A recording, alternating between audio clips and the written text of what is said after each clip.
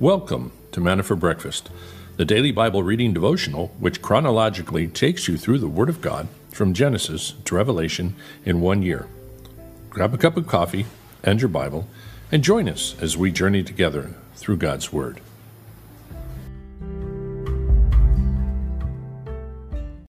All right, good morning.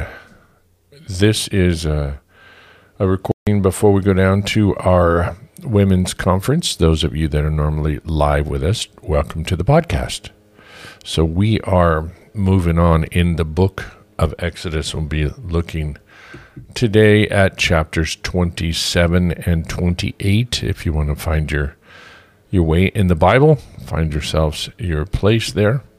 But before we do, let's look at this day in trivia for the 18th. What happened on this day? Oh, well, first off, we'll get the quote for the day by Charlie Chaplin. I love to walk in the rain because no one can see me cry. That's pretty profound. Pluto was found on this day, 1930, is discovered by Clyde Tombaugh, the Lowell Observatory in Arizona. And, he created quite a stir now in our day because now they decided it's not a planet anymore, it's a satellite. The first cow to fly in an airplane. Well, there's a newsworthy item. 1930, a cow named Elm Farm Ollie becomes the first cow to fly in an airplane. The 72-mile trip from Bismarck, Missouri to St. Louis was part of the International Air Exposition from St. Louis. Elm Farm Ollie was milked in mid-flight, and her milk was placed in paper cartons and parachuted to spectators below after the flight. Elm Farm Ollie became known as Sky Queen. 1930 on this day. February 18th, 1961, Jefferson Davis is inaugurated as the President of the Confederate States. Davis had been a member of the U.S. Senate and had previously served in the U.S. Secretary of War. And Gambia becomes a nation. West African colony gains independence from Great Britain in 1965. Boy, that's recent. And let's see, what else? Georgian calendar adopted by Sweden, 1753. So when they changed, today is that February 18th, they jumped from the 18th to March 1st. And again, how does that mess you up if you have payments to make? What about your paycheck? I mean, how did all that work? Pilgrim's Progress on this day, 1678. English preacher John Bunyan first publishes his famous religious work in England. For over 200 years, except for the Bible, it was the most widely read book in the world. There you go. All right, well, let's look at a dad joke or two. The first one we have is, why is milk the fastest liquid? It's pasteurized before you see it.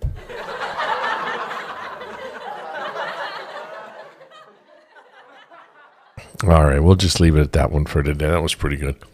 And we will look into now Exodus.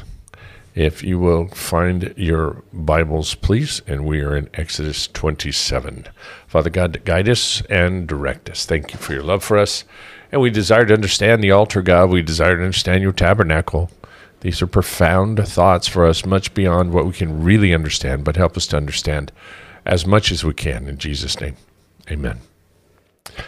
Chapter 27, book of Exodus, and you shall make the altar of acacia wood, 5 cubits long and 5 cubits wide.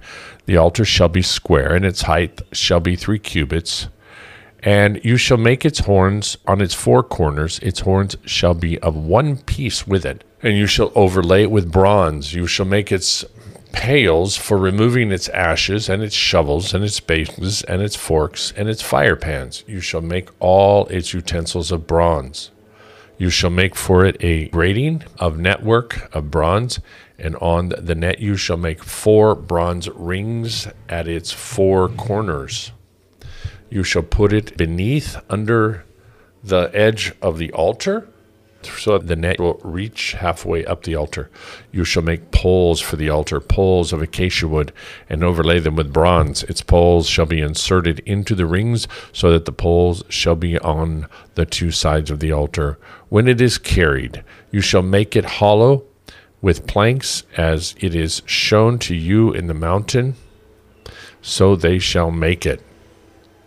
Verse 9, you shall make the court of the tabernacle. On the south side you shall make the hangings of the court of fine twisted linen, 100 cubits long for one side, and its pillars shall be 20 with their 20 sockets of bronze.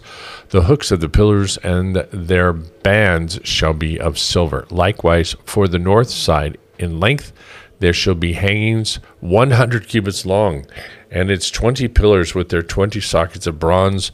The hooks of the pillars and their bands shall be of silver. For the width of the court on the west side shall be hangings of 50 cubits with their 10 pillars and their 10 sockets. The width of the court on the east side shall be 50 cubits. The hanging for the one side of the gate shall be 15 cubits with their 3 pillars and their 3 sockets. And for the other side shall be hangings of 15 cubits with their 3 pillars and their 3 sockets. For the gate of the court there shall be a screen of 20 cubits of blue and purple and scarlet material and fine twisted linen, the work of the weaver, with their 4 pillars and their 4 sockets. All the pillars around the court shall be furnished with silver bands with their hooks of silver and their sockets of bronze. The length of the court shall be 100 cubits, width 50 cubits, and the height 5 cubits of fine twisted linen, and their sockets of bronze. All the utensils of the tabernacle used in all its service, and all its pegs, and all the pegs of the court shall be of bronze. You shall charge the sons of Israel that they bring you clear oil of beaten olives for the light, to make a lamp burn continually in the tent of meeting outside the veil which is before the testimony. Aaron and his sons shall keep it in order from evening till morning before the Lord. It shall be a perpetual statute throughout their generations for all Israel. Chapter 28. Then bring near to yourself Aaron, your brother, and his sons with him, and from among the sons of Israel to minister as priests to me, Aaron, Nadab, and Abihu, Eleazar, and Ithamar, Aaron's sons. You shall make holy garments for Aaron your brother, for glory and for beauty. You shall speak to all the skillful persons whom I have endowed with the spirit of wisdom, that they make Aaron's garments to consecrate him, that he might minister as priest to me. These are the garments which they shall make: a breastpiece, and an ephod, and a robe, and a tunic of checkered work, a turban and a sash, and they shall make a holy garment for Aaron and his brother and his sons, that he may minister as priests to me. They shall take the gold and the blue and the purple and the scarlet material and the fine linen. They shall also make the ephod of gold and of blue and purple and scarlet material and fine twisted linen, the work of the skillful workmen. It shall have 2 shoulder pieces joined to its ends, that it might be joined. The skillfully woven band which is on it shall be like its workmanship, of the same material of gold and of blue and of purple and of scarlet material and fine twisted linen. You shall take 2 onyx stones and engrave on them the names of the sons of Israel, 6 of their names on one stone, and the name of the remaining 6 on the other stone, according to their birth. As a jeweler engraves a signet, you shall engrave the 2 stones according to the names of the sons of Israel. You shall set them in filigree settings of gold. You shall put the 2 stones on the shoulder pieces of the ephod as stones of memorial for the sons of Israel. And Aaron shall bear their names before the Lord on his 2 shoulders for memorial. You shall make filigree settings of gold, and 2 chains of purple gold, and 2 chains of pure gold. You shall make them of twisted cordage work, and you shall put the corded chain on the filigree settings. You shall make a breastpiece of judgment. The work of a skillful workman, like the work of an ephod, you shall make it. Of gold and blue and purple and scarlet material, of fine twisted linen, you shall make it. It shall be square and folded double, a span in length and a span in width, and shall mount on it 4 rows of stones. The first row shall be a row of ruby, topaz, and emerald. The second row, a turquoise, a sapphire, and diamond. Third row, a jacinth, an agate, and amethyst. The fourth row, a beryl, an onyx, and a jasper.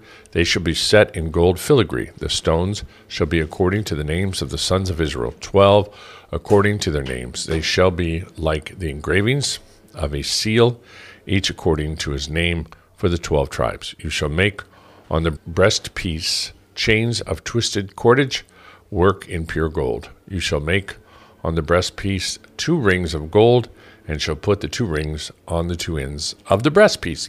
You shall put the other 2 ends of the 2 cords of the 2 filigree settings, and put them on the shoulder pieces of the ephod at the front of it. You shall make 2 rings of gold, and shall place them on 2 ends of the breastpiece, on the edge of it, which is toward the inner side of the ephod. Verse 27, you shall make 2 rings of gold, and put them on the bottom of the 2 shoulder pieces of the ephod, on the front of it, close to the place where it is joined, above the skillfully woven band of the ephod.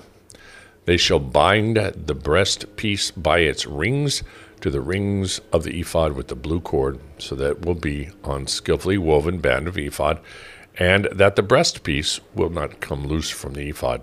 Aaron shall carry the names of the sons of Israel in the breastpiece of judgment over his heart when he enters the holy place, for a memorial before the Lord continually.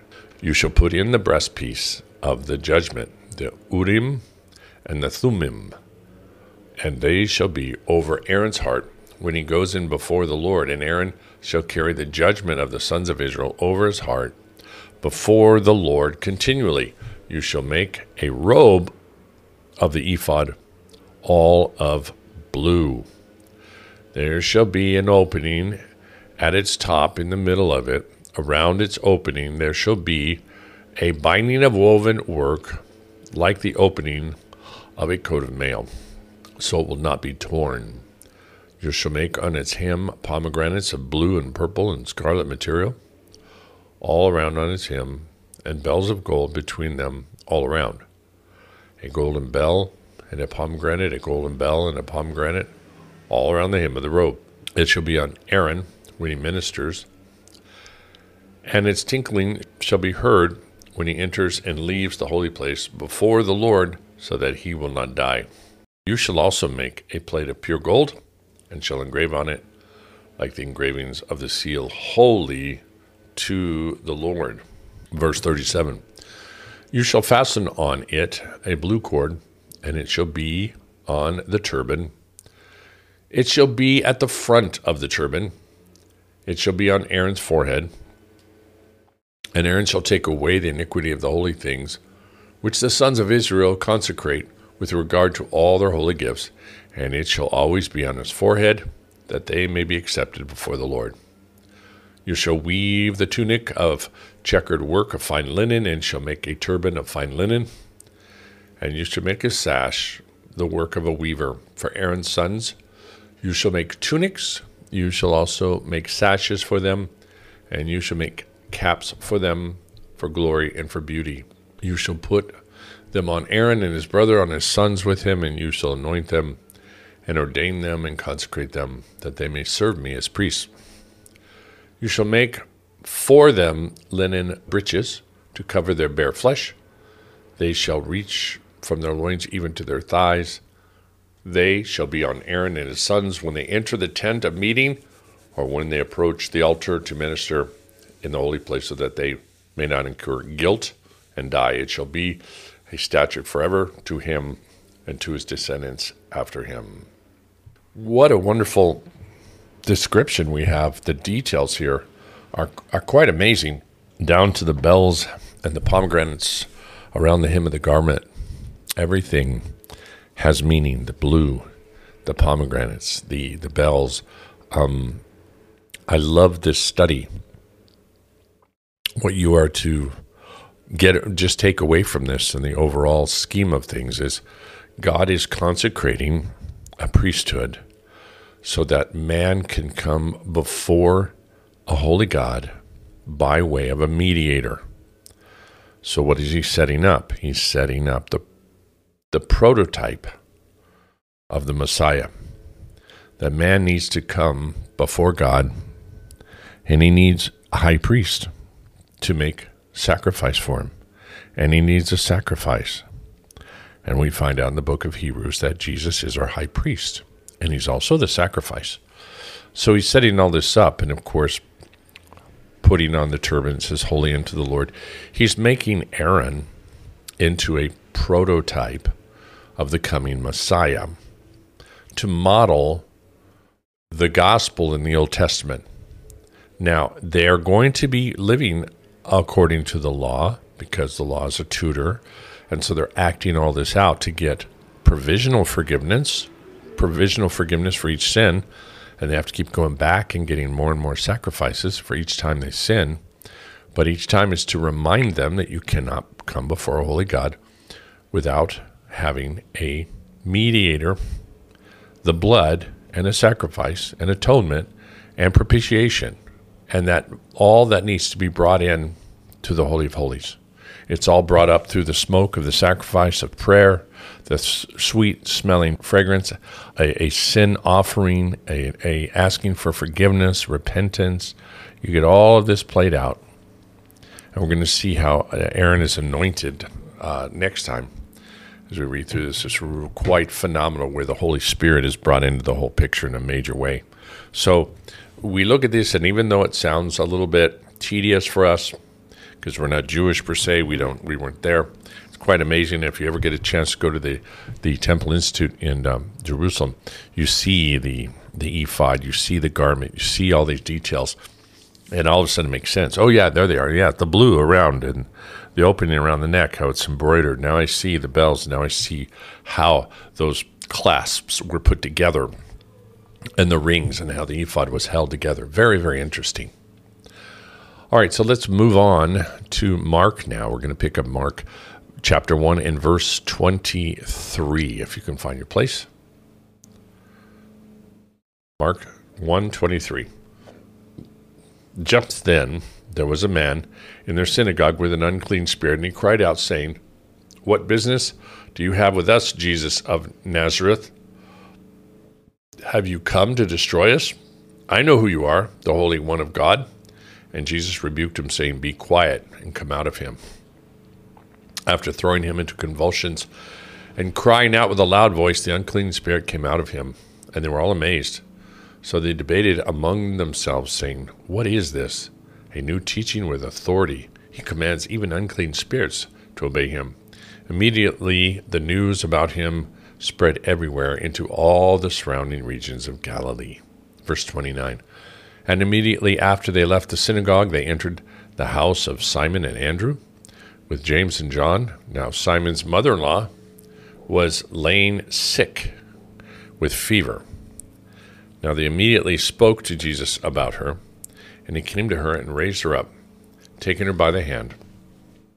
And the fever left her, and she served them. Now when evening came, after the sun had set, they began bringing to him all who were ill, and those who were demon-possessed, and the whole city had gathered at the door, and he healed many who were ill with various diseases, and cast out many demons, and he would not permit the demons to speak, because they knew who he was. And in the early morning, while it was still dark, Jesus got up, left the house, and went away to a secluded place, and prayed there for a time. Simon and his companions eagerly searched for him, and they found him and said to him, "Everyone is looking for you." And he said to them, "Let's go somewhere else to the towns nearby, so that I may also preach there, for this is why I came." And he went into the synagogues, preaching through the Galilee and casting out demons. And a man with leprosy came to Jesus, imploring him and kneeling down and saying to him, "If you are willing, you can make me clean." Moved with compassion, Jesus reached out with his hand and touched him and said to him, "I am willing, be cleansed. And immediately the leprosy left him, and he was cleansed. He sternly warned him and immediately sent him away. And he said to him, see that you say nothing to anyone, but go, show yourself to the priest and offer for your cleansing what Moses commanded as a testimony to them. But he went out and began to proclaim it freely and to spread the news around to such an extent that Jesus could no longer publicly enter a city, but stayed out in unpopulated lands, and they were coming to him from everywhere. Well, Jesus does not rebuke this person for proclaiming his healing. That's a tough one if he was really fell into sin for telling him. I think Jesus knew he was going to do it, but he is cleansed of leprosy. Jesus touches him. You know, a good rabbi would never touch a leper. They're unclean, right? You can't touch a leper. What are you doing? But Jesus, and you would break the law if you touched a leper. And you would have to be unclean until whatever evening or however long. You have to bring a sacrifice. It's very complicated once you touched a leper, according to the law. So, did Jesus break the law? No, because before he touched him, he cleansed him.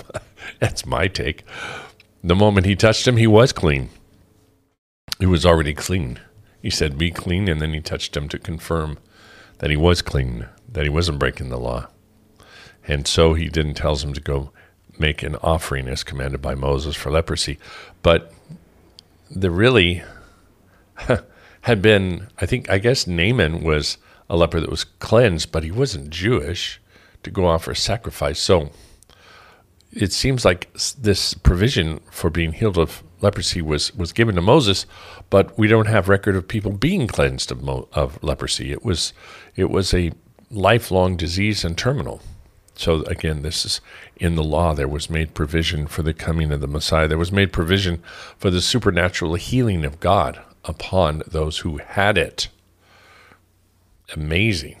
One of the big signs of God in Egypt had Moses put your hand in your bosom and take it out. And he was leprous. And he put it back in, took it out, and was cleansed. God had the power. What is leprosy? It's the death of the flesh. It's the slow killing off of the nerve endings with the sensation within the flesh, so you don't even feel it as you're slowly dying.